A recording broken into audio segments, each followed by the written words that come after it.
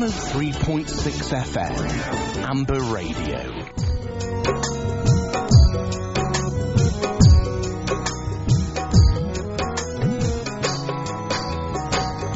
सामिन सुन रहे हैं आप अंबर रेडियो FM 103.6 फ्रीक्वेंसी पर और अंबर रेडियो पर मैं आपका मेजबान यूनुस गिल प्रोग्राम खुदा की आवाज के साथ हाजिर हो चुका हूं। मेरा बहुत प्यार भरा सलाम कबूल कीजिएगा।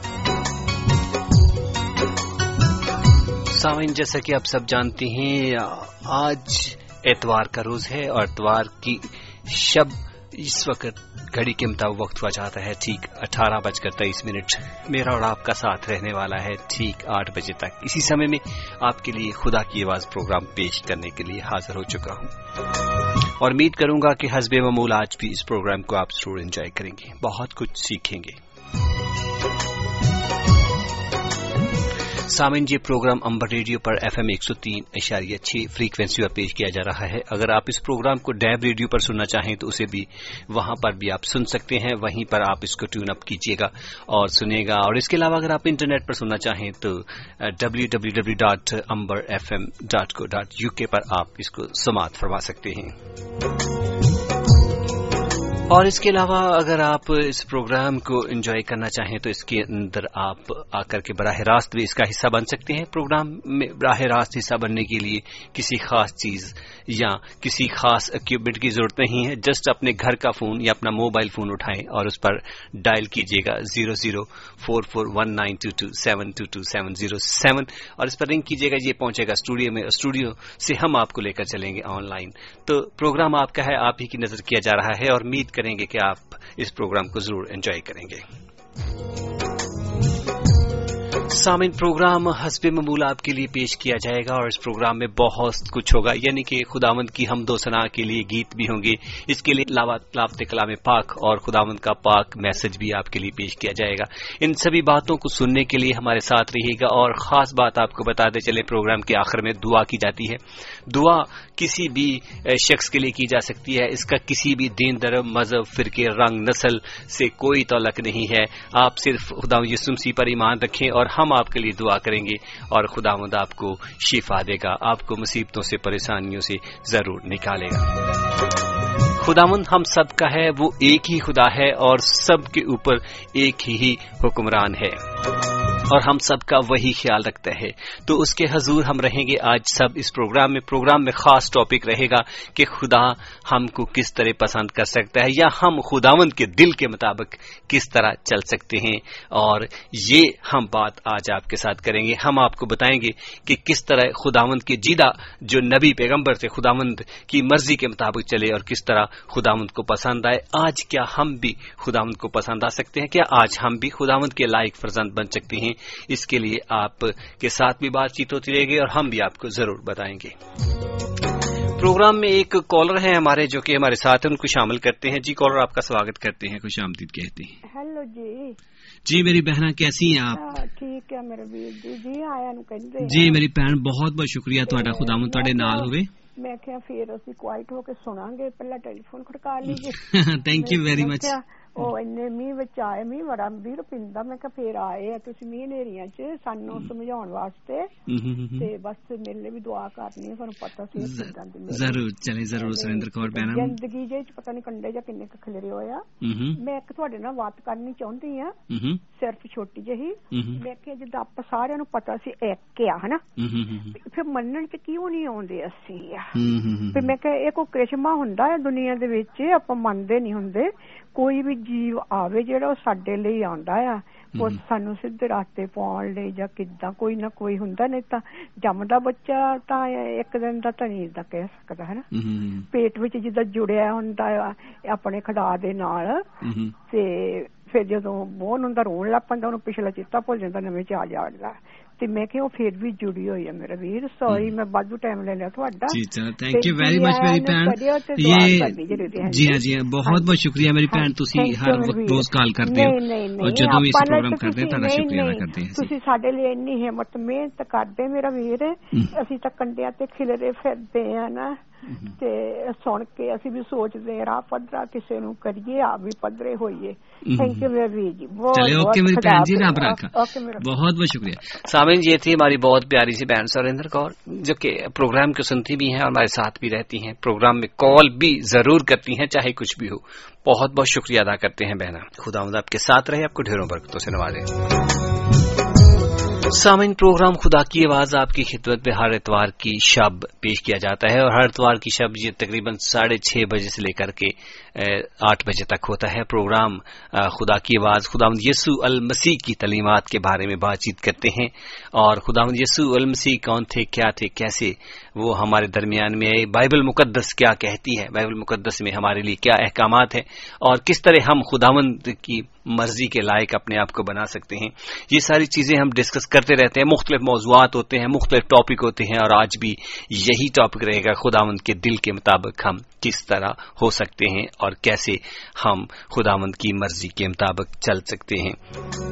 सामिन, कहने को तो बहुत कुछ है, लेकिन हम चंद एक बातें कह करके, चंद एक लोगों की जाती जिंदगी को डिस्कस करके, जिनका जिक्र तज़क्रा बाइबल में आया है, जिनको खुदावंद ने प्यार किया, उनके साथ खुदावंद ने क्यों प्यार किया और क्यों वो खुदावंद की मर्जी के मुताबिक चले, क्यों कर वो खुदावंद को पसंद आए और खुदावंद ने क्यों कर कहा कि ये मेरे दिल के पसंदीदा शख्स हैं। तो इनके बारे में हम देखते हुए अपनी जिंदगी को परखने की कोशिश करेंगे कि हम कहां पर हैं, क्या हम भी वैसे बन सकते हैं, क्या खुदावंद हमको भी वैसा ही प्यार करता है। तो चलें, आज रहिएगा हमारे साथ, सुनिएगा, जरूर एंजॉय कीजिएगा। प्रोग्राम में सुनने और कहने के लिए बहुत कुछ होता है और उम्मीद करेंगे कि आप जरूर प्रोग्राम को एंजॉय भी करेंगे हमारे साथ। तो चलें, एक बहुत खूबसूरत सा सॉन्ग आपकी नजर करता हूं, इससे पहले आप एंजॉय कीजिएगा और उसके बाद फिर आपकी खिदमत में हाजिर होता हूं।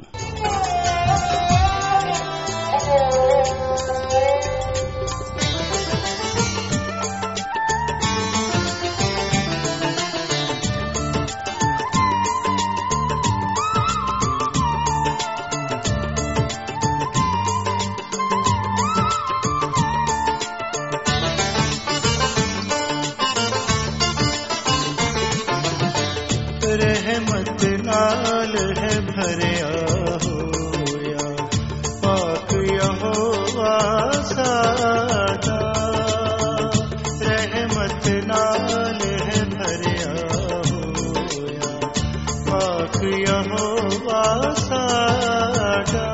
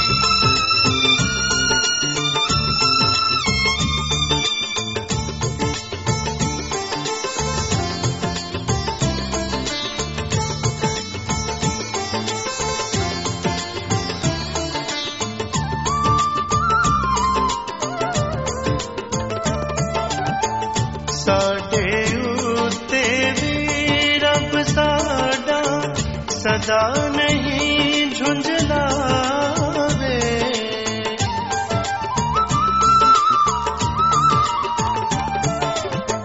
साडे उत्ते भी रब साडा सदा नहीं झुंझलावे, ओढ़कती कर नहीं साडे उत्ते अपना क्रोध विखावे।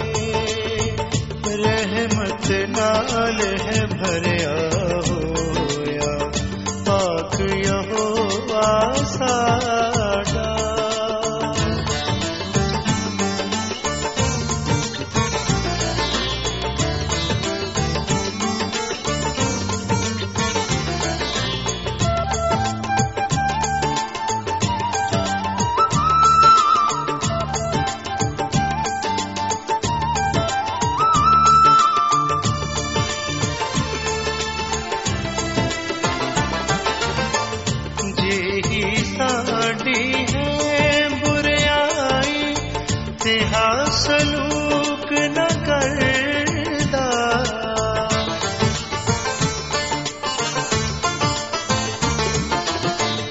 جی ساڈی ہے بریائی تہا سلوک نہ کردا ساڈے پاپا وانگر سانو بدلا نہیں او دیندا رحمت نال ہے بھریا ہویا پاک یہوہ ساڈا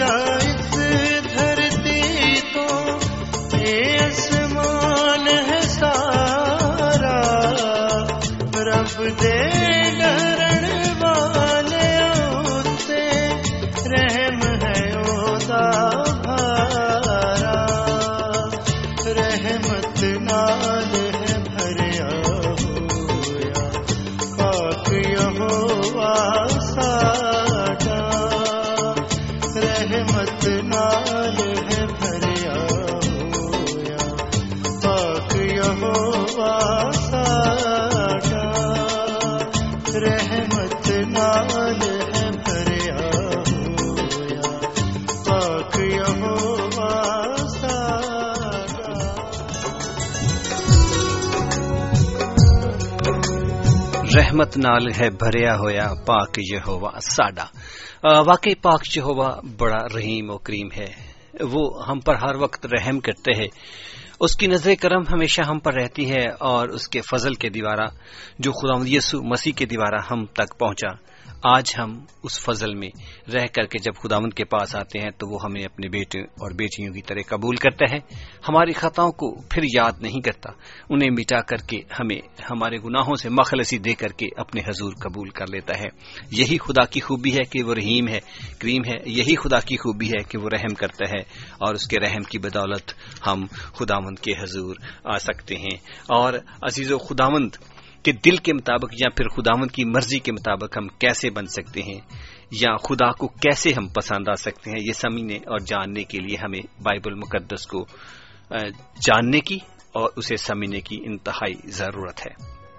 جب تک ہم بائبل مقدس کو نہیں جانتے یا بائبل مقدس کو نہیں پڑھتے تو اس وقت تک ہم یہ بھی جان نہیں سکتے کہ گناہ کو مٹا کر کے ہم کس طرح خداوند کی لائق مرضی کے مطابق بن سکتے ہیں. اور اس لیے ہم یہ بھی جان سکیں بائبل مقدس کو پڑھ کر کے کہ وہ کون سی خوبیاں ہیں جن سے خدا خوش ہوتا ہے یا پھر وہ کون سی خامیاں ہیں جن کو خدا پسند نہیں کرتا اور جن سے اجتناب کر کے یعنی جن سے بچ کر کے ہم خداوند کی مرضی کے لائق بن سکتے ہیں. جب ہم بائبل مقدس کا بغور مطالعہ کرتے ہیں تو ہمیں ایسی بہت سی اعلیٰ شخصیات کا تذکرہ ملتا ہے جن سے خدا خوش تھا, جو خداوند کی مرضی کے مطابق چل رہے تھے اور خداوند کو پسند آئے اور پھر خداوند نے بھی انہیں اپنی اعلیٰ برکات سے نوازا. وہ شخصیات کوئی آسمانی مخلوقات نہیں تھی, وہ شخصیات ہم جیسے ہم جنس انسان ہی تھے جنہوں نے خداوند کی مرضی کو اپنی زندگیوں میں اولیت دی اور اس اولیت کے کارن خداوند کو وہ پسند آئے اور وہ خداوند کی مرضی کے مطابق کہلائے. ان کی زندگیوں کو دیکھنے اور سمجھنے کے بعد ہم اپنی زندگیوں کا جائزہ لے سکتے ہیں کہ ہم کہاں پر ہیں. کیا ہم اس لائق ہیں کہ ان سا اچھا کردار ادا کر سکیں, خدا کے دل کے مطابق بن سکیں, یا پھر یہ دیکھ سکتے ہیں کہ ان میں کون سی خاص خوبیاں تھیں جو خدا کو پسند آئی اور خدا نے انہیں خاص رتبہ عطا کیا یا خاص مقام بخشا. آئیں آج ان میں سے ایک اہم شخصیت یعنی داؤد نبی کے بارے میں جاننے کی کوشش کریں گے کہ اس میں کون سی خوبی تھی یا کون سے گن تھے یا کون سی خوبیاں تھی جو خداوند کو بے حد پسند آئیں، جس کی وجہ سے خداوند نے اسے بے حد پیار کیا اور اسے خاص آدمی کہا اور یہ کہا کہ یہ میرے دل کے پسند ہے اور مجھے اس پر فخر ہے۔ ایسی باتیں خداوند اسی کے بارے میں کہتا ہے جس کو خدا پسند کرتا ہے اور جو خداوند کی مرضی کے مطابق چلتا ہے۔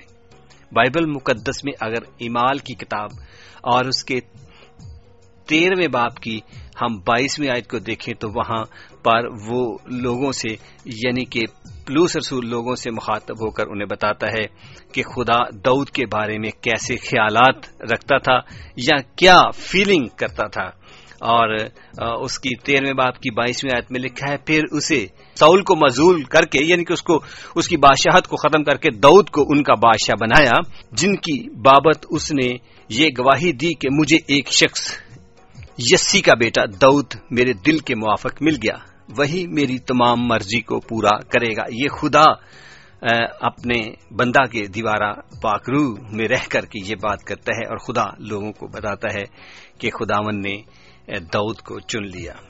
بعض اوقات ایک عجیب سا سوال دل میں آتا ہے، اور وہ جب گناہ کی حالت میں تھا تو پھر بھی خداوند کو پسند آیا۔ کچھ عجیب سا لگتا ہے مگر ہے حقیقت کہ وہ خدا کو بہت زیادہ پسند تھا اور خداوند اس سے بہت پیار کرتا ہے۔ عزیزو، آج بھی جب ہم بھی گناہ کی حالت میں ہوں چاہے ہم بہت پاکیزگی کی حالت میں ہوں، خداوند ہر حال میں ہمیں پیار کرتا ہے، لیکن دیکھنے کی ضرورت یہ ہے کہ داؤد کے اوپر یہ نظر کرم کیوں ہوئی، داؤد کے اندر وہ کون سے گن تھے جس کے دیوارہ خداوند نے اسے بے انتہا پیار کیا، اس سے خداوند خوش تھا کیوں، یہ دیکھنے کی انتہائی ضرورت ہے، کیونکہ وہ بھی ایک انسان تھا اور ہم بھی ایک انسان ہیں، اس سے بھی گناہ سرزد ہوئے اور پھر ہم سے بھی گناہ سرزد ہوئے ہیں۔ اگر وہ خدا کا پسندیدہ ہو سکتا ہے تو پھر ہم کیوں نہیں ہو سکتے؟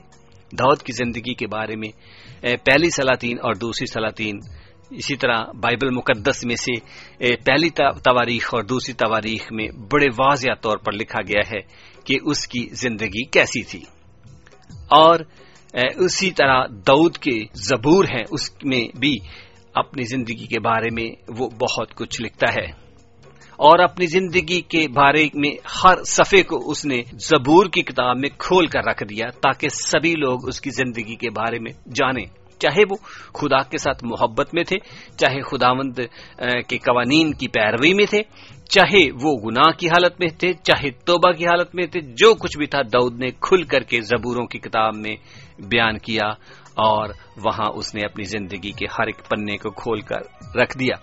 ہم دیکھتے ہیں کہ داؤد کی زندگی کامیابیوں اور ناکامیوں سے بھری پڑی تھی، اس کی زندگی کو دیکھیں تو ایک کامل زندگی نہ تھی، مگر پھر بھی خدا کو وہ پسند آیا اور خدا نے اسے سر بلند کیا، یہاں تک کہہ ڈالا کہ تا قیامت اس کی سلطنت کا تخت قائم رہے گا اور اس کی نسل کے ہاتھ سے بادشاہت کا آسا نہ چھوٹے گا۔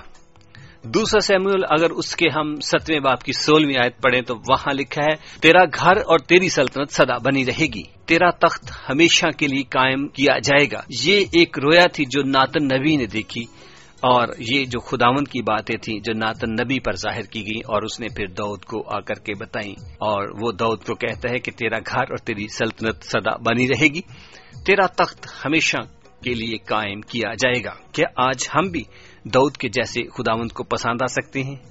کیا آج خدا ہمیں بھی ویسا ہی پیار کر سکتا ہے؟ جی ہاں، بالکل خداوند ہمیں ویسا پیار کر سکتا ہے اور ویسا ہی پیار کرتا ہے اور ویسا ہی پیار کرنا چاہتا ہے۔ اگر ہم میں وہ چند خوبیاں جو داؤد میں تھی آ جائیں تو ضرور ہے کہ خدا ہمیں بھی ویسی ہی برکتیں دے گا جیسی داؤد کو، ہمیں خدا ویسا ہی سرفراز کرے گا جیسا خدا نے داؤد کو کیا، اور ہمیں بھی خداوند ویسی ہی اپنی حضوری میں خداوند برکت دے گا جیسی داؤد کو دیتا رہا۔ عزیزو، بس اتنا سا ہو سکتا ہے کہ ہم داؤد کی طرح بادشاہ نہ بن سکیں، ہو سکتا ہے ہم داؤد کی طرح جنگجو نہ بن سکے، لیکن برکتیں مختلف ہو سکتی ہیں، خداوند کی بلیسنگز ڈفرنٹ ہو سکتی ہیں، ہماری سرفرازی ڈفرنٹ طریقے سے ہو سکتی ہے، اور خداوند کے ساتھ ہماری محبت ڈفرنٹ طریقے سے ہو سکتی ہے، لیکن ہوگی ضرور اگر ہم خداوند کے ساتھ داؤد کی طرح مخلص رہتے ہیں۔ اور عزیزو، میری بات یاد رکھیے گا، خداوند ہمیں اپنے لائق فرزند بنانا چاہتا ہے، خداوند ہمیں اپنے قریب لانا چاہتا ہے، اور اسی دوارا خداوند نے اپنے بیٹے یسوع مسیح کو بھی ہمارے لیے بھیجا تاکہ ہم اس کے دوارا اپنے گناہوں سے مخلصی حاصل کر کے خداوند کے نزدیک آئیں اور خداوند سے برکتیں حاصل کریں اور داؤد کے جیسے خداوند کے لائق فرزند بن سکیں۔ آئیں دیکھتے ہیں کہ وہ چند ایک کون سی خوبیاں تھیں جو داؤد کی زندگی میں تھیں، جس کے دوارا داؤد خداوند کو پسند آیا اور اس کے دوارا خداوند نے اس کو بلیس بھی کیا اور یہاں تک کہہ ڈالا کہ تیری سلطنت تا قیامت ختم نہ ہوگی۔ اور ایسا ہی ہے، داؤد کے خاندان سے کبھی بھی سلطنت ختم نہ ہونے کو ہے، کیونکہ یہ خدا کا وعدہ ہے۔ جب وعدہ کرتا ہے تو خدا تو پھر جھوٹ نہیں بولتا، تو خدا تو پھر ایسا کچھ نہیں کہتا جس کے دوارا داؤد کی سلطنت ختم ہو جائے، ایسا ہو نہیں سکتا، کیونکہ یہ خداوند کا وعدہ ہے اور خداوند نے ہی داؤد کو یہ معجزہ بھی سنایا۔ اور اس طرح بائبل مقدس میں اور بھی بہت ساری ایسی شخصیات ہیں جن کے بارے میں جب ہم پڑھتے ہیں اور وہ خداوند کے لائق کس طرح بنے، خداوند کے ساتھ ساتھ چلتے رہے، خداوند کو پسند آیا اور خداوند نے ان کو بلیسنگز دی۔ نوح کی کہانی کو بھی آپ جانتے ہیں بڑی اچھے اور واضح طریقے سے۔ چونکہ جب نوح کا دور تھا اس وقت دنیا بگڑ چکی تھی، ہر کوئی گناہ کی حالت میں تھا، ہر کوئی اپنی عیاشی اور بدماشی کے چکر میں پڑا ہوا تھا، ہر کوئی لالچ میں تھا، ہر کوئی اپنے ہی فریم میں پھنسا ہوا تھا، شیطان انتہائی زیادہ اثر کر چکا تھا دنیا میں، اور لیکن نوح خداوند کے ساتھ ساتھ چلتا رہا اور نوح کی زندگی بہت ہی واضح تھی۔ خداوند کو پسند آیا کہ نوح کو بچائے، حالانکہ خداوند ساری دنیا کو ہلاک کرنا چاہتا تھا، لیکن نوح ایک ایسا راز بات تھا جو خداوند کو پسند آیا۔ خداوند نوح کو بچانا چاہتا تھا۔ خداوند نے دیکھا کہ روئے زمین پر ہر طرف بدی ہی بدی ہے، لیکن روئے زمین پر صرف اور صرف نوح ایک راست باز انسان تھا جسے خداوند نے چنا اور جس کی حفاظت کی۔ اور میں جب دیکھتا ہوں، جب آپ اس کہانی کو پڑھنا چاہیں نوح کی، تو پیدائش کی کتاب ہے، جینیسس کی پہلی کتاب جو کہ بائبل مقدس میں ہے، اس کے 6 باب سے یہ شروع ہو جاتی ہے کہانی، پڑھیے گا 6 اور 7واں باب، اور وہاں لکھا ہے کہ نوح وہ راست باز آدمی تھا جو اس وقت کی دنیا میں اکیلا تھا، اور پھر وہ نوح کے اندر بہت سارے گن تھے، بہت ساری خوبیاں تھی جو خداوند کو پسند تھی۔ نوح ان خوبیوں کے دوارا بہت زیادہ ہی خداوند کو پسند آیا اور صرف پوری دنیا کو ہلاک کر دیا، پر خدا نے نوح کو ہلاک نہیں کیا۔ نوح کو ہی نہیں بلکہ میں جب دیکھتا ہوں کہ نوح کا پورا خاندان ہی خداوند نے بچا لیا، اور صرف اور صرف یہ نوح ہی کے دوارا ہوا، کیونکہ نوح خداوند کو پسند تھا اور نوح کے دوارا یہ ممکن ہوا۔ چلیں ہم دیکھیں گے نوح کی زندگی کے بارے میں بھی کچھ نہ کچھ دیکھتے رہیں گے، اور نوح کی زندگی کے ساتھ ساتھ ہم دیکھیں گے کہ داؤد نبی کی زندگی میں وہ کون سی خوبیاں تھیں، چند ایک وہ کریکٹرسٹکس جو کہ داؤد کی زندگی میں تھے، کیا آج ہمارے اندر ہیں؟ اگر نہیں ہے تو ہمیں ان کریکٹرز کو پیدا کرنے کی ضرورت ہے تاکہ ہم خداوند کے لائق بن کر کے زندگی کو بہتر طور پر گزار سکیں اور زندگی سے لطف اندوز ہو سکیں۔ ایسا ممکن ہے، یہ یاد رکھیے گا، یہ ناممکن نہیں ہے۔ خداوند آپ سب کو پسند کرتا ہے، خداوند آپ سب سے پیار کرتا ہے، اور خداوند آپ سب کی کیئر کرتا ہے اور آپ سب کے ساتھ رہتا ہے اور آپ سب کے ساتھ رہنا چاہتا ہے اور آپ سب کی زندگیوں کو چینج کرنا چاہتا ہے، کیونکہ خداوند نے دنیا سے ایسی محبت رکھی اور اس نے اپنا اکلوتا بیٹا بخش دیا تاکہ جو کوئی اس پر ایمان لائے ہلاک نہ ہو بلکہ ہمیشہ کی زندگی پائے۔ اس لیے خداوند ہر بنی نوع انسان سے پیار کرتا ہے، اور ہر بنی نوع انسان سے پیار کرنے کی یہی وجہ ہے کہ خدا چاہتا ہے کہ وہ بچیں اور زندگی پائیں اور کثرت سے پائیں اور ان کی زندگی خداوند کو پسند آئے۔ خداوند کو پسند آنے کے لیے چاند خوبیوں کی ضرورت ہے، وہ خوبیاں ہم ضرور ڈسکس کریں گے اور امید کریں گے کہ آپ ضرور آج اس پروگرام کو انجوائے کریں گے۔ پروگرام میں آج ہم بات کر رہے ہیں کہ ہم خداوند کے لائق فرزند کیسے بن سکتے ہیں، کس طرح ہم خداوند کو پسند آ سکتے ہیں، اور یہ بائبل مقدس میں موجود ہے۔ بائبل مقدس چند ایک باتوں پر میسر نہیں ہے بلکہ بائبل مقدس ایک وسیع खुदावंद का पैगाम है। वसी लोगों की जिंदगियों की हिस्ट्रियां हैं उसमें, जिनको देख करके, जिनको हम स्टडी करके हम उनसे बहुत कुछ सीख सकते हैं और जिंदगी में आगे बढ़ सकते हैं। हम इसमें से चंद एक शख्सियात को देख रहे थे जिनमें दाऊद को ज्यादा अहमियत दी जा रही है, ताकि दाऊद की जिंदगी से हम सीखें कि क्यों खुदावंद ने उसके बारे में कहा कि मेरे दिल के पसंद है, और ये खुदावंद के इंतहाई ज्यादा करीब था और खुदावंद में मजबूत था। हमने नूह की जिंदगी के बारे में भी देखा कि नूह जब उस वक्त के हालात के मुताबिक जब वहां खुदावंद लोगों से नाराज हुआ तो खुदावंद ने एक बड़ा तूफान लाया ताकि लोगों को हलाक करे, मगर नूह को हलाक नहीं किया। नूह ही को नहीं बल्कि उसके साथ उसकी पूरी फैमिली को खुदावंद ने बचाया।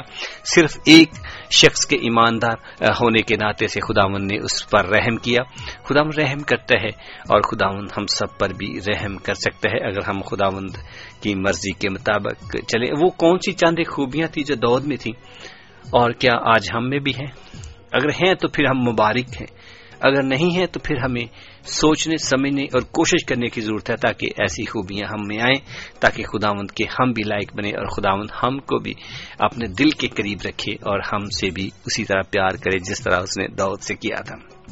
सबसे पहले बात जो दाऊद के अंदर देखी जा सकती है वो है खुदावंद पर मुकम्मल ईमान और भरोसा। हम खुदावंद के पाक कलाम में देखते हैं कि दाऊद खुदा पर पुख्ता ईमान रखता था और उसे यकीन था कि खुदा उसके साथ है और हर लम्हा उसकी सहायता करता है, उसकी मदद करता है। इस बात का पक्का सबूत हमें बाइबल मुकद्दस में से पहला शमूएल उसकी 17वें बाब में मिलता है। और क्योंकि बाइबल मुकद्दस एक वसी खुदावंद का पाक कलाम है, बाइबल मुकद्दस में 66 बुक्स हैं, जिनमें से एक पहला शमूएल उसके 17वें बाब में दाऊद के बारे में मिलता है। यहाँ दाऊद एक नौजवान चरवाहा होने के बावजूद भी एक जंगजू फिलिस्ती जाति जूलियत को जंग में हलाक कर देता है और फतेह याबी इसराइल की होती है। पहला शमूएल उसके 17वें बाब की 37वीं आयत में जब हम आते हैं तो वहां देखते हैं कि दाऊद के मुंह से गवाही सुनते हैं। कौन सी गवाही? लिखा है, फिर दाऊद ने कहा कि खुदावन ने मुझे रीछ और शेर के पंजा से बचाया, वही मुझको इस फलस्ती के हाथ से भी बचाएगा। फिर साउल ने दाऊद से कहा कि जा खुदावन तेरे साथ रहे। यानी कि ये गवाही है दाऊद की कि खुदावन पर ईमान और पुख्ता यकीन है कि उसने कहा कि शेर और रीछ के पंजे से जो खुदा मुझे बचा सकता है, आज उसी ईमान के द्वारा इस जाति जूलियत से भी वो उसे बचाएगा, जो कि उससे बहुत बड़ा था, जंगजू था और जंगी साजो सामान से लेस था और जंग की मुकम्मल तैयारी में आया हुआ था। लेकिन दाऊद एक चरवाहा था जो भेड़ बकरियां चराता था, सिंपल सा एक शख्स था, सिंपल सा एक आदमी था, छोटा कद था, उस लायक नहीं था कि जंग में उसका मुकाबला करे। लेकिन खुदा पर पुख्ता ईमान और यकीन के कारण उसने अपने कदम बढ़ाए और खुदावंद ने उसे सरफराजी बख्शी। दाऊद मुकम्मल तौर पर जानता था कि खुदावंद उसके साथ है और उसकी जिंदगी को वही संभालने और उसकी मदद करने में कादिर रहेगा। दाऊद के ईमान में जरा भी शक न था। उसको जरा भी ये इस बात का एहसास ना हुआ कि वो जंगी मर्द जाति जूलियत है, उसको हलाक कर डालेगा, उसको मार डालेगा, क्योंकि वो जानता था कि जिस खुदा पर वो ईमान रखता है वो जिंदा खुदा है और जिस खुदा पर वो भरोसा रख करके आगे कदम बढ़ा रहा है वो उसकी मदद कर सकता है और वो उसकी मदद करेगा। ये उसका ईमान था। दाऊद मुकम्मल तौर पर जानता था कि खुदा उसके साथ है और उसकी जिंदगी को वही संभालने और उसकी मदद करने में आगे बढ़ेगा।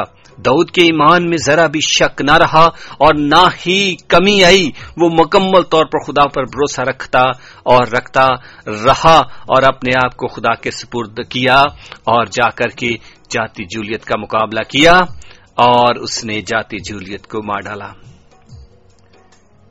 यही बात खुदावंद को पसंद थी, जो ईमान के साथ वो काम करता था, जिसकी वजह से खुदा दाऊद से खुश था और दाऊद से प्यार करता था और दाऊद को मुकम्मल तौर पर अपनी प्रोटेक्शन फराहम करता था। क्यों? क्योंकि दाऊद खुदा पर मुकम्मल भरोसा और ईमान रखता था और यकीन रखता था कि खुदा उसके साथ है और खुदा वाकई उसके साथ रहा और उसकी مدد کی. کیونکہ خداوند یسوع مسیح سے بھی جب پوچھا گیا ایمان کے بارے میں تو انہوں نے کہا کہ اگر تم میں رائی کے دانے کے برابر بھی ایمان ہوگا تو اس درخت سے بھی کہو گے تو یہ بھی سمندر میں جا لگے گا. لیکن ایمان کی ضرورت ہے. ایمان ہمارے اندر کتنا ہے؟ اس نے کہا جو کچھ تم مانگتے ہو یقین کرو کہ وہ تم کو مل گیا. لیکن ہم ہیں کہ شک و شبہات کے اندر ڈاماڈول رہتے ہیں. ہم سوچتے ہیں پتہ نہیں خدا نے ہماری آواز کو سنا بھی ہے کہ نہیں سنا. ہم ہمیشہ اس شک میں رہتے ہیں کہ پتہ نہیں ہماری دعا قبول ہوگی کہ نہیں ہوگی. ہمارے ایمان میں لغزش ہے, ہمارے ایمان میں کمزوری ہے, ہمارا ایمان پختہ نہیں ہے. اگر داؤد کی طرح ایمان ہوگا تو ہم جاتی جولیت جیسے کسی بھی مسائل کے سامنے اگر کھڑے ہو جائیں گے ڈٹ کر خدا ان پر ایمان رکھتے ہوئے تو وہ ہمارے سامنے سے ہلاک ہوگا. چاہے وہ جاتی جولیت ہماری بیماریوں کا کیوں نہ ہو, چاہے وہ جاتی جولیت ہمارے گھر کے اندر مسائل کا کیوں نہ ہو, چاہے وہ جاتی جولیت ہماری جابز کا کیوں نہ ہو, چاہے وہ جاتی جولیت ہمارے بچوں کی نالائکی کی صورت میں کیوں نہ ہو. جب ہم خداوند پر بھروسہ رکھ کے خداوند سے مانگیں گے تو خداوند ہمیں دے گا, کیونکہ وہ سچا اور قادر خدا ہے. وہ دے سکتا ہے اور وہ ہماری مدد کر سکتا ہے. فقط ضرورت ہے تو آج ہمیں ایمان کی. داؤد کی زندگی میں ایک اور بہت بڑی خوبی جو میں دیکھتا ہوں وہ تھی وہ خداوند کی شریعت کو پیار کرتا تھا, خداوند کے قوانین کا احترام کرتا تھا اور خداوند کے قوانین کو دل سے پسند کرتا تھا اور ان کی پیروی کرتا تھا. زبور کی کتاب میں 150 زبور لکھے ہوئے ہیں. زبور کی کتاب میں 150 زبور لکھے, جن میں سے نصف یعنی کہ ہاف کے قریب داؤد نے لکھے ہیں اور ان کا سہرا داؤد کے سر جاتا ہے.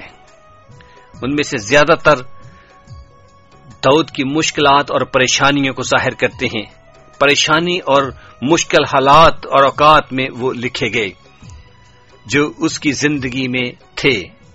وہ بار بار لکھتا ہے کہ وہ کس طرح خداوند کے احکامات کو دل سے چاہتا ہے اور اس کے احکامات کی پیروی کرتا ہے, اور اس کے احکامات اس کے لیے کس قدر انتہائی ضروری ہیں اور کس قدر اس کی زندگی میں وہ اہم مقام رکھتے ہیں.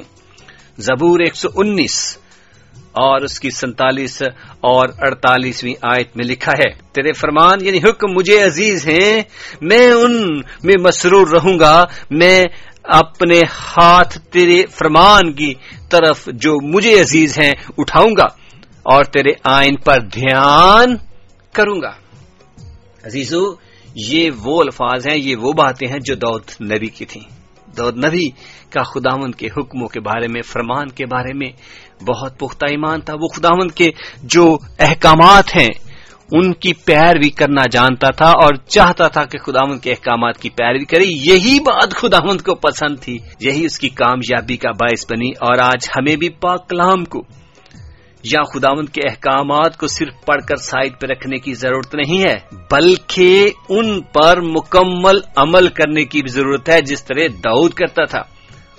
ان کا مکمل لحاظ رکھنے کی بھی ضرورت ہے اور مکمل طور پر احترام کرنے کی بھی ضرورت ہے, اور دن بھر اس کے اوپر گیان و دھیان کریا کرتا تھا داؤد, اور وہ سوچتا تھا کہ خداوند کے احکامات کیا ہیں اور اس کو کس طرح میں فلفل کر سکتا ہوں. آج ہمیں بھی ان کے اوپر دھیان و گیان کرنے کی ضرورت ہے تاکہ ہم خداوند کے پاک کلام کو اپنی زندگیوں میں رکھ کر کے ہم اس سے برکات حاصل کر سکیں اور ویسی زندگی حاصل کریں جیسی داؤد کی بھی تھی.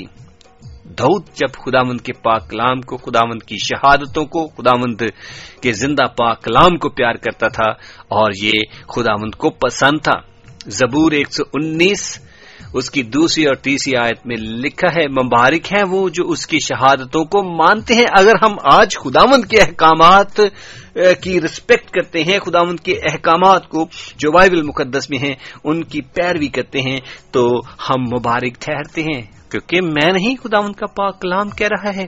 خداوند کا پاک کلام کہتا ہے مبارک ہے وہ جو اس کی شہادتوں کو مانتے ہیں اور پورے دل سے اس کے طالب ہیں. ان سے ناراستی نہیں ہوتی یہ بھی ایک بات ہے کہ جب ہم خداوند کے پاک کلام کو پڑھتے ہیں، اس کے اوپر عمل کرتے ہیں، تو پھر ہمارے سے ناراضگی یعنی کہ ہمارے سے گناہ کا ہونا بہت دور ہو جاتا ہے.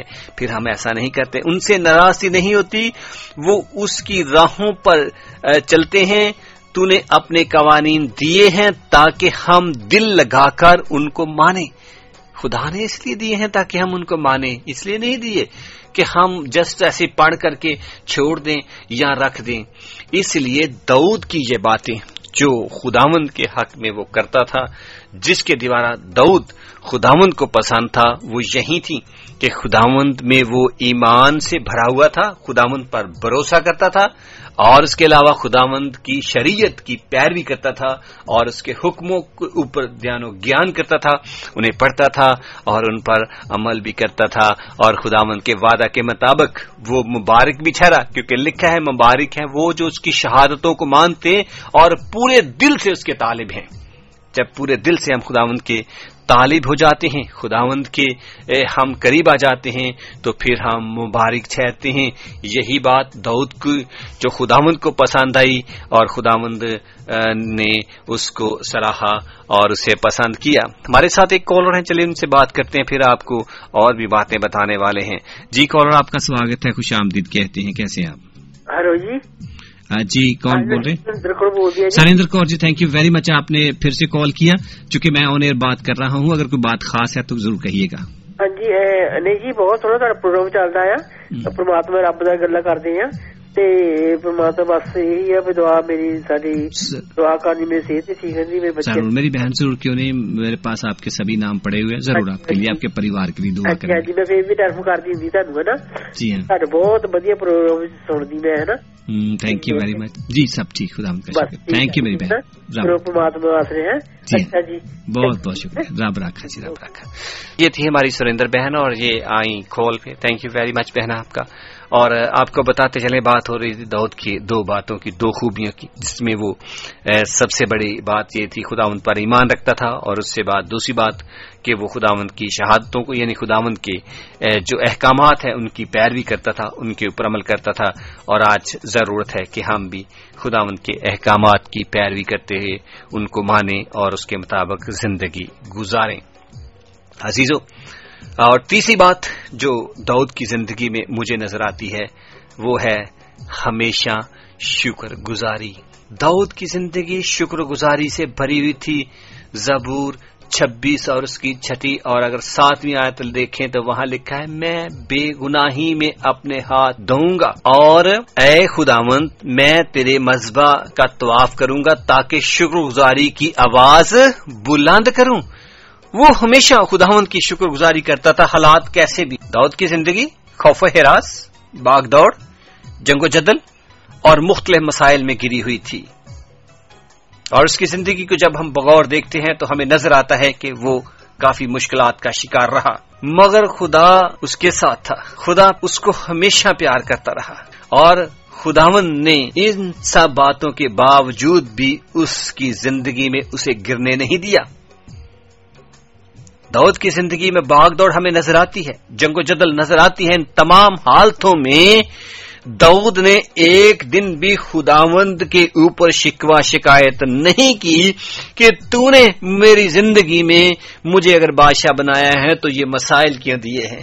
داؤد ہر حالت میں، چاہے وہ جنگ تھی، چاہے وہ اس کی قید و بند کی صورتیں تھی، چاہے وہ اس کا ساؤل سے چھپنا تھا، چاہے بھاگنا تھا، چاہے دوڑنا تھا، ہر حالت میں وہ خدا کا مشکور رہا اور خداوند کی دل سے شکر گزاری کرتا رہا. ان تمام حالتوں میں، چاہے امن ہو یا جنگ، چاہے آرام ہو یا بے آرامی، چاہے دکھ ہو یا سکھ، بیماری ہو یا تندرستی، وہ کسی بھی حالت میں رہا لیکن خداوند کی شکر گزاری کرنا نہ بھولا.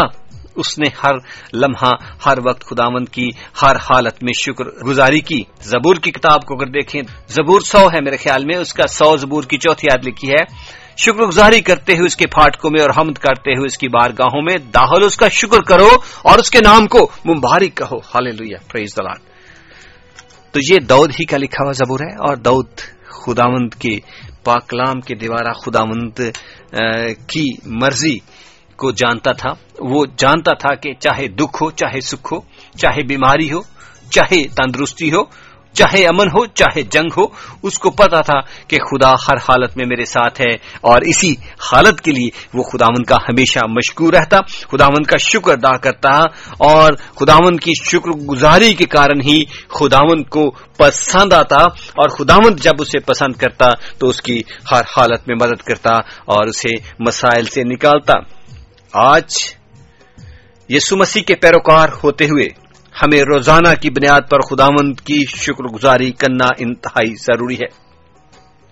ہم بہت دفعہ جب ہمارے حالات خراب ہوتے ہیں، گھر میں لڑائی جھگڑے ہوتے ہیں، میں نے بہت سارے لوگوں سے سنا، میں نے بہت سارے لوگوں کی زبان سے ایسے لفاظ کہتے سنے، جب بیماری آتی ہے، تنگ دستی آتی ہے، گھر میں کوئی بھی پریشانی آتی ہے، تو وہ کیا کرتے ہیں؟ وہ خداوند کی ناشکری کرتے ہیں. وہ کہتے ہیں ہماری زندگی میں خداوند نے کون سا سکھ دیا جو ہم شکر گزاری کریں، جو ہم خداوند کے حضور منت و سماجت کرتے رہیں. میں نے بہت دفعہ لوگوں کو بھی سنا کہ میں نے دعا کرنا چھوڑ دیا ہے. کیوں؟ کیونکہ کہتے ہیں جی دعا کرتا رہتا ہوں، میری زندگی میں تو کوئی چینجنگ نہیں آ رہی، اور میری زندگی میں مسائل ہی مسائل ہیں، جو کہ خداوند کو انتہائی زیادہ ناپسند ہے. یہ بات جب ہم ہر حالت میں خداوند کی شکر گزاری کرتے ہیں تو خداوند کو پسند آتا ہے، پھر ہمارے مسائل پریشانیوں سے وہ ہمیں نکال لیتا ہے. داؤد کی بھی یہی عادت تھی، وہ شکر گزاری سے بڑا رہتا تھا. اس کی زندگی میں ہر وقت شکر گزاری تھی، ہر وقت شکر کرتا تھا خداوند کا، اور اس شکر گزاری کے کارن خداوند کو پسند آتا تھا. اور آج ہمیں بھی خداوند کے اچھے فرزند ہونے کے ناطے، مسیح کے پیروکار ہونے کے ناطے روزانہ کی بنیاد پر خداوند کا شکر کرنا انتہائی ضروری ہے. ہر حالت میں جس طرح داؤد خداوند کی شکر گزاری کرتا تھا، ہمیں بھی اسی طرح شکر گزاری کرنا. جس طرح خداوند اس کو برکتیں دیتا ہے، آج خداوند ہم کو بھی برکتیں دے گا اگر ہم ہر حالت میں خداوند کی شکر گزاری کرتے ہیں. بعض اوقات میں نے دیکھا ہے کہ حالات اچھے نہیں ہوتے، لیکن جب ہم خداوند کے حضور شکر گزاری نہیں کرتے تو حالات اور زیادہ بدتر ہو جاتے ہیں، اور زیادہ بگڑ جاتے ہیں. لیکن جب ہم شکر گزاری کرتے ہیں تو خداوند برائی میں بھی ہمارے لیے بھلائی پیدا کر دیتا ہے. خداوند برے کام میں بھی ہمارے لیے اچھا نکال لیتا ہے، اور ہمارے لیے اچھائی کو ہماری زندگی میں بھیج دیتا ہے، اور پھر ہم تسلی پاتے ہیں، آرام پاتے ہیں، اور پھر ہم سکون پاتے ہیں. ہماری زندگیوں سے سکون کیوں چھن جاتا ہے؟ کیا حالات برے ہونے کے ناطے؟ میں نے بہت دفعہ بہت سارے ایسے غریب لوگوں کو دیکھا جن کے پاس پہننے کے لیے اچھا کپڑا نہیں ہے، کھانے کے لیے بہتر روٹی نہیں ہے، لیکن پھر بھی خداوند کے شکر گزار رہتے ہیں اور خداوند کی برکتیں حاصل کرتے ہیں. اور اسی طرح بہت سارے لوگوں کو دیکھا جن کے پاس سب کچھ ہونے کے باوجود بھی ایک چھوٹی سی پرابلم آئی کہ نہیں، اور خداوند کے ناشکرے بن جاتے ہیں اور خداوند سے دور چلے جاتے ہیں. اور اس ناشکری کا کارن ان کے اپنے جو من گھڑت ان کی باتیں ہوتی ہیں، وہ ان کی زندگی میں آ کر کے ان کو دا سے دور لے جاتی ہیں. میرے عزیزو، میری بہنوں، بھائیو، ہمیں خداوند کا شکر گزار رہنا ضروری ہے. خداوند میں ہمیں مضبوط بننے کی ضرورت ہے، خداوند پر ایمان اور بھروسہ رکھنے کی ضرورت ہے داؤد کی طرح، اور خداوند کے پاک کلام اور شہادتوں کو ماننے کی ضرورت ہے، اور پھر خداوند کا شکر گزار ہونا بھی انتہائی ضروری ہے، تاکہ ہم خداوند کے شکر گزار بن کر کے خداوند کی پیروی کرتے ہوئے خداوند کے طالب ہوں اور خداوند کے ساتھ ساتھ چل سکیں اور خداوند کی مرضی کو اپنی زندگیوں میں پورا کر سکیں. اور چوتھی بات جو داؤد کی زندگی میں بہت بڑی تھی اور وہ بھی انتہائی زیادہ ضروری ہے ہماری زندگی میں اس کا ہونا، داؤد کو جب پتہ چل گیا یا چل جاتا تھا کہ وہ غلطی کر بیٹھا ہے تو وہ فوراً اس سے توبہ کرتا تھا.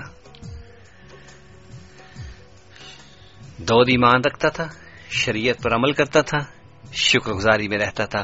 اور چوتھی بات، داؤد کو جب پتہ چلتا تھا کہ اس سے گناہ سرزد ہوا تو وہ فوراً اپنے گناہ سے توبہ کرتا تھا. عزیزو، ہم بھی انسان ہیں اور داؤد بھی انسان تھا. داؤد انسان ہونے کے ناطے بہت دفعہ ایسی غلطیاں کر جاتا تھا. داؤد سے ایک بہت بڑی غلطی ہوئی. داؤد بادشاہی محل میں ایک دفعہ ٹہل رہا تھا. دوسرے سیموئیل کی کتاب ہے، اس کے 11ویں باب میں جب ہم دیکھیں تو اس میں لکھا ہے، تو وہ بت شیبہ تھی ایک لڑکی، وہ عورت تھی، وہ جب اپنے محل کے چھت کے اوپر گھوم رہا تھا تو وہاں سے دیکھتا ہے اس عورت کو جو کہ بات لے رہی تھی، اور وہ انتہائی خوبصورت تھی، داؤد کو پسند آتی ہے، داؤد اس کو بلا لیتا ہے اور اس کے ساتھ زناکاری کرتا ہے، جو کہ خداوند کو منظور نہیں تھا۔ خداوند زناکاری کے بہت خلاف گناہ ہے۔ خداوند اپنے نبی ناتن کے ذریعے سے اس کو پیغام بھیجتا ہے داؤد کو، اور داؤد کو اس بات کا احساس دلاتا ہے کہ تو نے گناہ کیا۔ وہ صرف یہی گناہ نہیں کرتا بلکہ داؤد پھر اس عورت کے جو ہسبینڈ ہے اس کو بھی جنگ میں مروا ڈالتا ہے، اور ایک تو اس نے زناکاری کی، دوسرا قتل کا اس نے منصوبہ بنایا اور قتل کروا ڈالا۔ یہ 2 گناہ داؤد سے سرزد ہوئے۔ ان کا ذکر اگر ہم پڑھنا چاہیں تو دوسرا سیموئیل اس کے 11ویں باب اور 12ویں باب میں ہم پڑھ سکتے ہیں۔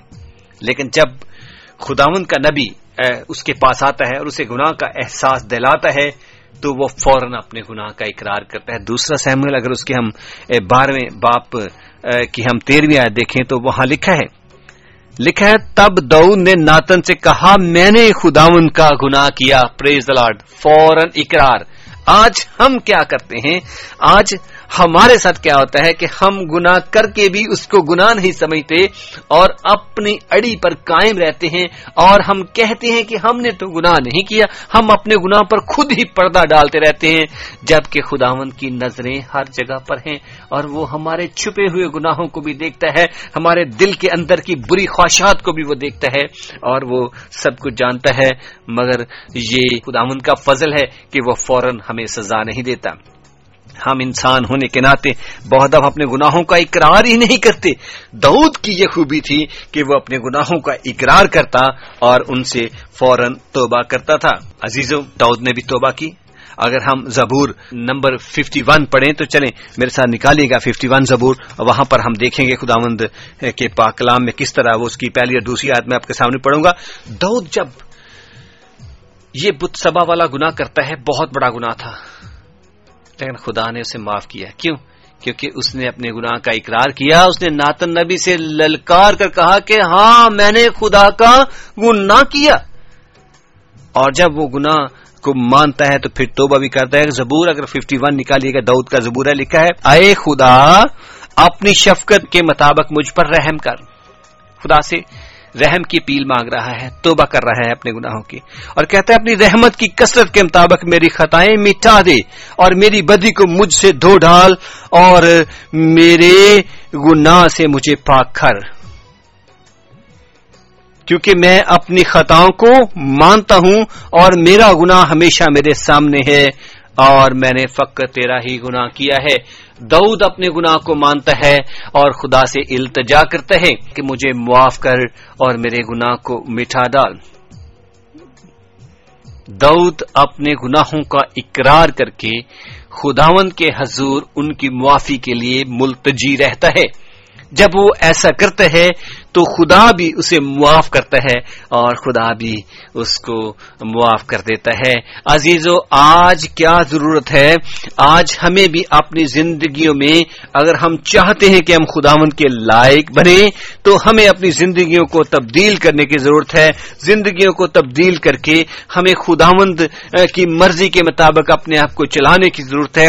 ہمیں ایمان سے مکمل طور پر بھرنے کی ضرورت ہے تاکہ ہم ایمان میں مضبوط بنیں، پختہ ایمان میں مضبوط رکھے، شک و شبہات کا شکار نہ ہوں، ایمان میں کمزور نہ پڑیں، بلکہ پختہ ایمان کے ساتھ خداوند کے پاس آئیں اور داؤد کی طرح خداوند کی شریعت کو، خداوند کے احکامات کو اور خداوند کے بتائے ہوئے قوانین کو مانیں اور ان کی پیروی کریں، اور ان کی پیروی کرتے ہوئے خداوند کے لائق فرزند بنیں، اور اس کے ساتھ ساتھ ہم خداوند کی ہر وقت شکر گزاری کریں، خداوند کے شکر گزار رہیں جو کچھ خداوند نے دیا ہے۔ اگر ہم ان لوگوں کو دیکھیں جو کہ ہم سے نیچے ہیں، تاکہ ہم ان کو دیکھ کر کے شکر کریں کہ ہمارے ہمارے پاس تو بہت کچھ ہے.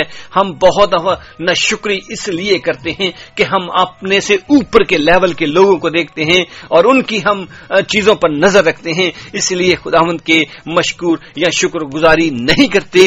اس لیے ہمیں خداوند کی ہر حالت میں, چاہے ہم غریبی میں ہیں, چاہے ہم امیری میں ہیں, چاہے ہم بیماری میں ہیں, چاہے ہم تندرستی میں ہیں, چاہے ہم جنگ و جدل کی صورت میں ہیں, چاہے گھر کے حالات خراب ہیں, ہم خداوند کا شکر ادا کریں. خدایا تیری مرضی پوری ہو اور تو جو چاہتا ہے ہماری زندگیوں میں کر. اور خداوند پھر اپنی مرضی کے مطابق جب اب شکر گزاری سے خداوند کے پاس آئیں گے تو خداوند ہمارے حالات چینج کر دے گا اور داؤد کی طرح زندگی میں امن اور شانتی کو بحال کرے گا اور ہمارے لیے خداوند اپنی برکتوں کو نازل کرے گا. اور جب ہمیں احساس ہو جاتا ہے کہ ہم گناہ کی حالت میں ہیں, ہمارے سے گناہ سرزد ہو چکا ہے اور ہم پاکیزگی سے ناپاکی میں چلے گئے ہیں, تو پھر ضرورت ہے کہ ہمیں اس گناہ سے اس کو ماننے, اس کا اقرار کرنے اور اسے توبہ کرنے کی ضرورت ہے. جب ہم گناہ کا اقرار کر لیتے ہیں, بہت دفعہ ہم اپنے گناہ کا اقرار کر لیتے ہیں اور ہم سوچتے ہیں شاید یہی توبہ ہے. عزیزو, گناہ کا اقرار کر لینا توبہ نہیں ہے, یہ آدھا حصہ ہے اس بات کا. یہ توبہ کا آدھا حصہ ہے. اقرار کرنے کے بعد معافی مانگنا, خداوند سے معافی مانگنا اور خداوند کے حضور اس گناہ کو چھوڑنا انتہائی ضروری ہے. اس کی معافی مانگنا انتہائی ضرورت ہے. گناہ کا اقرار کریں اور خداوند سے پھر معافی مانگے. میں یہ حتمی طور پر کہہ سکتا ہوں, میں یہ فائنلی بھی بات کہہ سکتا ہوں کہ کسی اور کو آپ کے اندر کی بات کا پتا ہو یا نہ ہو, آپ کو خود ضرور پتا ہوگا, آپ کا ضمیر آپ کو ضرور ملامت کرے گا, آپ گلٹی ضرور فیل کریں گے کہ آپ سے غلطی ہوئی یا آپ نے گناہ کیا. اگر آپ کا ضمیر آپ کو گناہ پر ملامت کرتا ہے تو میرے عزیزوں, میری بہنوں, میرے بھائیوں, خداوند کے حضور چلے جائیے گا. کسی کے پاس جانے کی ضرورت نہیں ہے, کسی پیر فقیر کے پاس جانے کی ضرورت نہیں ہے, کسی اور بڑے کے پاس جانے کی ضرورت ہے. سیدھا خداوند کے پاس جائیں, خداوند کے حضوری میں بیٹھیں, دعا کریں اور خداوند سے کہیں, خداوند میں نے تیری حضوری میں گناہ کیا ہے اور مجھے اس گناہ سے, اس بدی سے آزاد کر. جب آپ ایمان کے ساتھ خداوند کے حضور اپنے گناہ کا اقرار کریں گے تو خداوند ضرور معاف فرمائے گا آپ کو, کیونکہ ہمارا خدا معاف کرنے والا خدا ہے. اور ہمیں جب وہ معاف کر دیتا ہے تو پھر کوئی بھی انسان ہمارے اوپر الزام نہیں لگا سکتا, پھر کوئی بھی ہمیں گنہگار نہیں ٹھہرا سکتا. تو اس لیے سب سے بڑی ضرورت ہے ہم خداوند سے مانگے, جو کہ معاف بھی کر سکتا ہے, جو کہ دے بھی سکتا ہے اور ہماری سہایتا بھی کر سکتا ہے. آج ہمیں بھی اسی طرح ایمان میں پختہ رہنے کی ضرورت ہے. گو ہماری زندگی میں مسائل آتے ہیں, پریشانیاں آتی ہیں, میں جانتا ہوں آپ ہی کی نہیں, میری بھی زندگی میں بہت سارے مسائل آتے ہیں, پریشانیاں آتی ہیں, میں بھی جانتا ہوں, آپ بھی جانتے ہیں. اگر مسائل ہیں, پریشانیاں ہیں تو کوئی بات نہیں ہے, ہمیں خداوند کے حضور رہنے, ایمان میں پختہ رہنے کی ضرورت ہے. اس کی شریعت کو ماننے, اس کے احکامات کی پیروی کرنے کی ضرورت ہے, جس طرح داؤد کرتا تھا. وہ سب سے زیادہ پریورٹی خداوند کے حکموں کو دیتا تھا. جو کچھ خداوند کے پاک کلام میں لکھا ہے وہ اس کو مانتا اور اس کے مطابق زندگی گزارتا تھا. گو غلطی اس سے بھی ہوئی, ہم سے بھی ہوتی ہے, گو گناہ اس سے بھی ہوئے, ہم سے بھی ہوتے ہیں, لیکن وہ اپنے گناہوں کو مان کر کے ان کو خداوند کے حضور رکھتا, ان کا اقرار کرتا اور ان سے توبہ کرتا اور ہر حالت کے لیے جیسی بھی ہو وہ خداوند کا مشکور رہتا تھا اور خداوند کی شکر گزاری کرتا اور بغیر پوچھے خداوند کی کچھ نہیں کرتا تھا, نہ کہیں جاتا تھا اور نہ کہیں کام کرتا تھا. وہ خداوند کے پاک کلام کو اپنی زندگی میں اولیت دیتا اور خداوند کی شکتی اور خداوند کا پیار اس کے ساتھ تھا. شکر گزاری کرنے والا وہ شخص تھا, وہ زندگی میں ہر وقت خداوند کے ساتھ رہتا اور خداوند بھی اس کو پسند کرتا تھا. میرے عزیزوں, میری بہنوں اور میرے بھائیوں, میں آپ کو کھلے دل سے کہہ سکتا ہوں کہ خداوند آج آپ کا بھی اتنا ہی خدا ہے. فقط ضرورت اس بات کی ہے کہ آپ خداوند میں ایمان میں مضبوط بنیں, خداوند پر پختہ یقین کریں, اس کے حکموں کو اپنی زندگیوں میں اولیت دیں اور خداوند کی ہر حالت میں شکر گزاری کریں. اگر کوئی گناہ سرزد ہو چکا ہے تو اس سے توبہ کریں اور توبہ کر کے خداوند سے معافی مانگیں تو میرا خدا تمہیں معاف کرے گا اور پھر اپنی برکتوں سے بھرے گا. خداوند آپ سب کے ساتھ رہے اور ہمیشہ برکتوں سے نوازتا رہے اور ہمیشہ اقلیت آپ کو دے اور ہمیشہ آپ کے ایمان کو مضبوط رکھے اور ہمیشہ ہمیشہ آپ کے ساتھ رہے اور آپ کو برکتیں دیتا رہے۔ عزیزو، میرے بہن، میری بھائیو، اب وقت ہوا چاہتا ہے کہ ہم خداوند کے حضور دعا کے لیے چلیں، کیونکہ دعا اس پروگرام کا بہت اہم حصہ ہے۔ ہم چاہتے ہیں کہ اس دعا میں آپ بھی ہمارا ساتھ دیں۔ اگر آپ کسی بیماری میں ہیں، پریشانی کا شکار ہیں، گھریلو حالات ٹھیک نہیں ہیں، بچوں کی پریشانیاں ہیں، جاب نہیں ہے، امیگریشن کا پرابلم ہے، کوئی بھی پرابلم ہے، فقط خدا اور یہ آپ کے درمیان میں ہے، اپنے آپ کو خداوند کے حضور لے جائیں، خدا سے دعا کریں ڈائریکٹلی۔ کسی کو پیسے دینے کی ضرورت نہیں ہے، کسی سے دم درود کرانے کی ضرورت نہیں ہے، کسی کو اپنے گھر میں لانے کی ضرورت نہیں ہے، کوئی لمبی چوڑی پوجا پاٹ کرانے کی ضرورت نہیں ہے، فقط ایمان رکھیں، کیونکہ داؤد کے ساتھ خداوند ایمان میں تھا، اور خداوند کے ساتھ رہتے ہوئے ایمان میں دعا کریں، خداوند آپ کے گھر کے حالات بدل ڈالے گا۔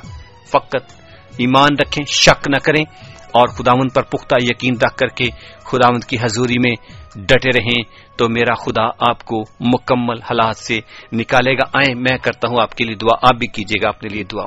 قدوس مہربان پتا پرمیشور خدا قادر، زمین و آسمان کے زندہ خدا، ہم دل کی گہرائیوں سے تیرا شکر ادا کرتے ہیں، اپنے آپ کو تیری پاک حضوری میں لاتے ہیں، کیونکہ تو وہ زندہ ہے، تو مبارک ہے، تو شاہ عظیم ہے، تو کل کائنات کا خالق اور مالک ہے۔ اے مالک خدا، ہم اپنے آپ کو، ان بہنوں کو، ان بھائیوں کو تجھے دیتے ہیں جو اس وقت تیری حضوری میں ہیں۔ اے خداوند، ان کے بدنوں کو چھو، بدن کی وہ ساری کمزوریاں جو بیماری، تھکاوٹ، دکھ، درد کا شکار ہو چکی ہیں، اے خداوند وہ ساری چیزیں دور ہو جائیں اور تیرے بچے تجھ خداوند میں تسلی پائیں۔ ان کی ضرورتوں کو خدا تو جانتا ہے، خدا ان ضرورتوں کو تو پورا کر، خداوند بدنوں کو چھو، کمزوریوں کو دور کر، تیرے بچے تجھ خداوند میں ایمان میں مضبوط بنیں اور ان کے بدن کی کمزوریاں جاتی رہیں اور یہ تجھ خداوند میں تسلی پائیں۔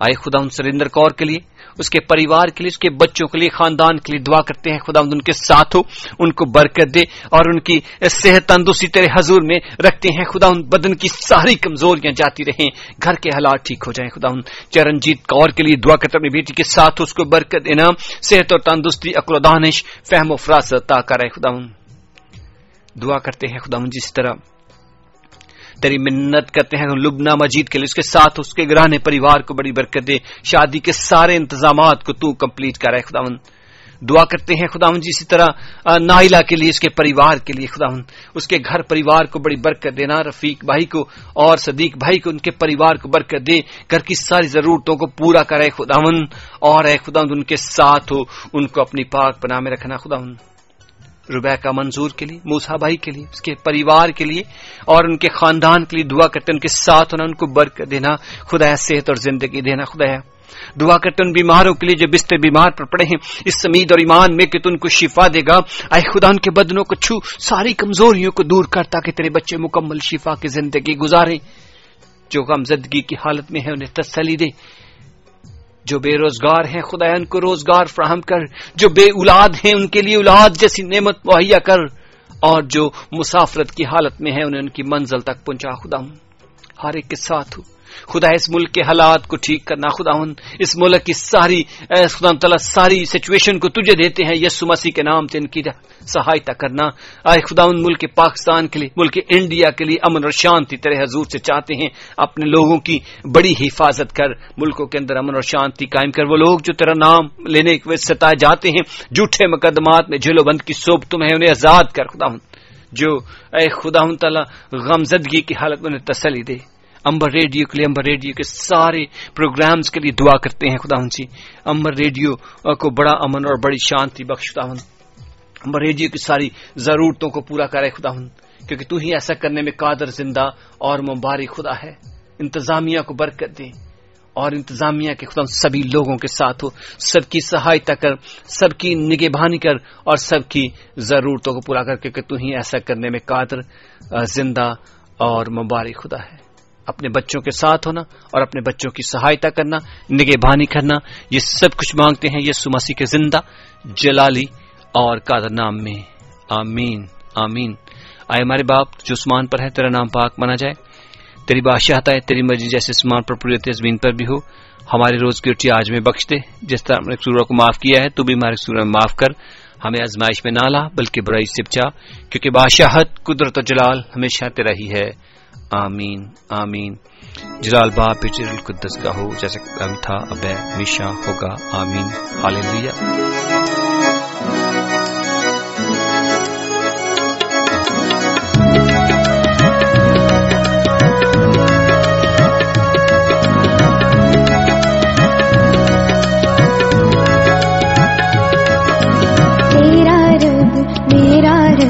سوتا نہیں، سو جائے ایسا کبھی ہوتا نہیں، تیرا رب میرا رب سوتا نہیں، سو جائے ایسا کبھی ہوتا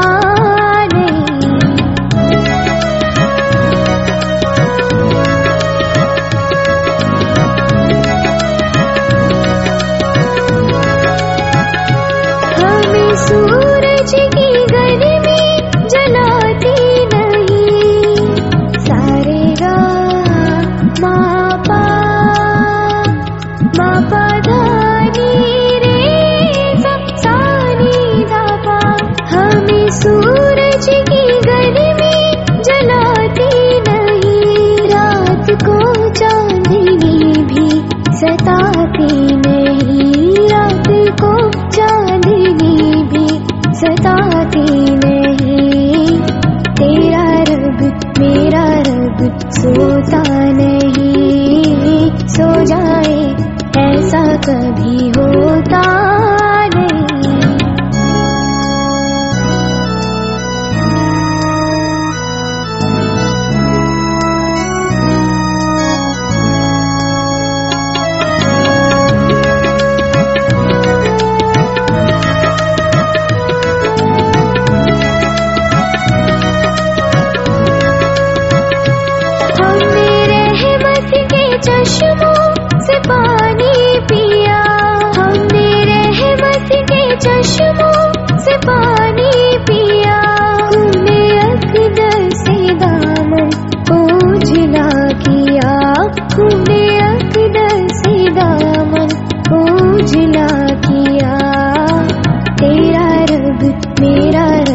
سوتا نہیں، سو جائے ایسا کبھی ہوتا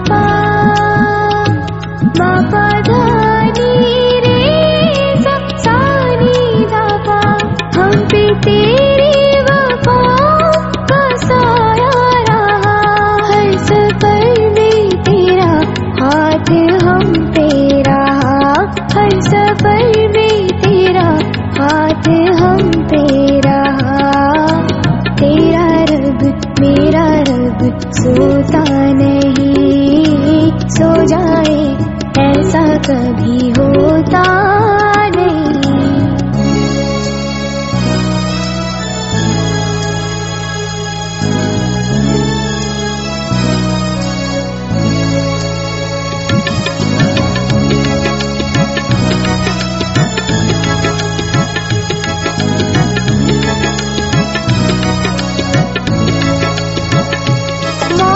کی وادیوں سے گزر ہو میرا، موت کی وادیوں سے گزر ہو میرا، المسیح ناصری ہوگا راہبر میرا، المسیح ناصری ہوگا راہبر میرا، تیرا رب میرا رب سوتا نہیں، سو جائے ایسا کبھی ہوتا نہیں، تیرا رب میرا رب سوتا نہیں، سو جائے ایسا کبھی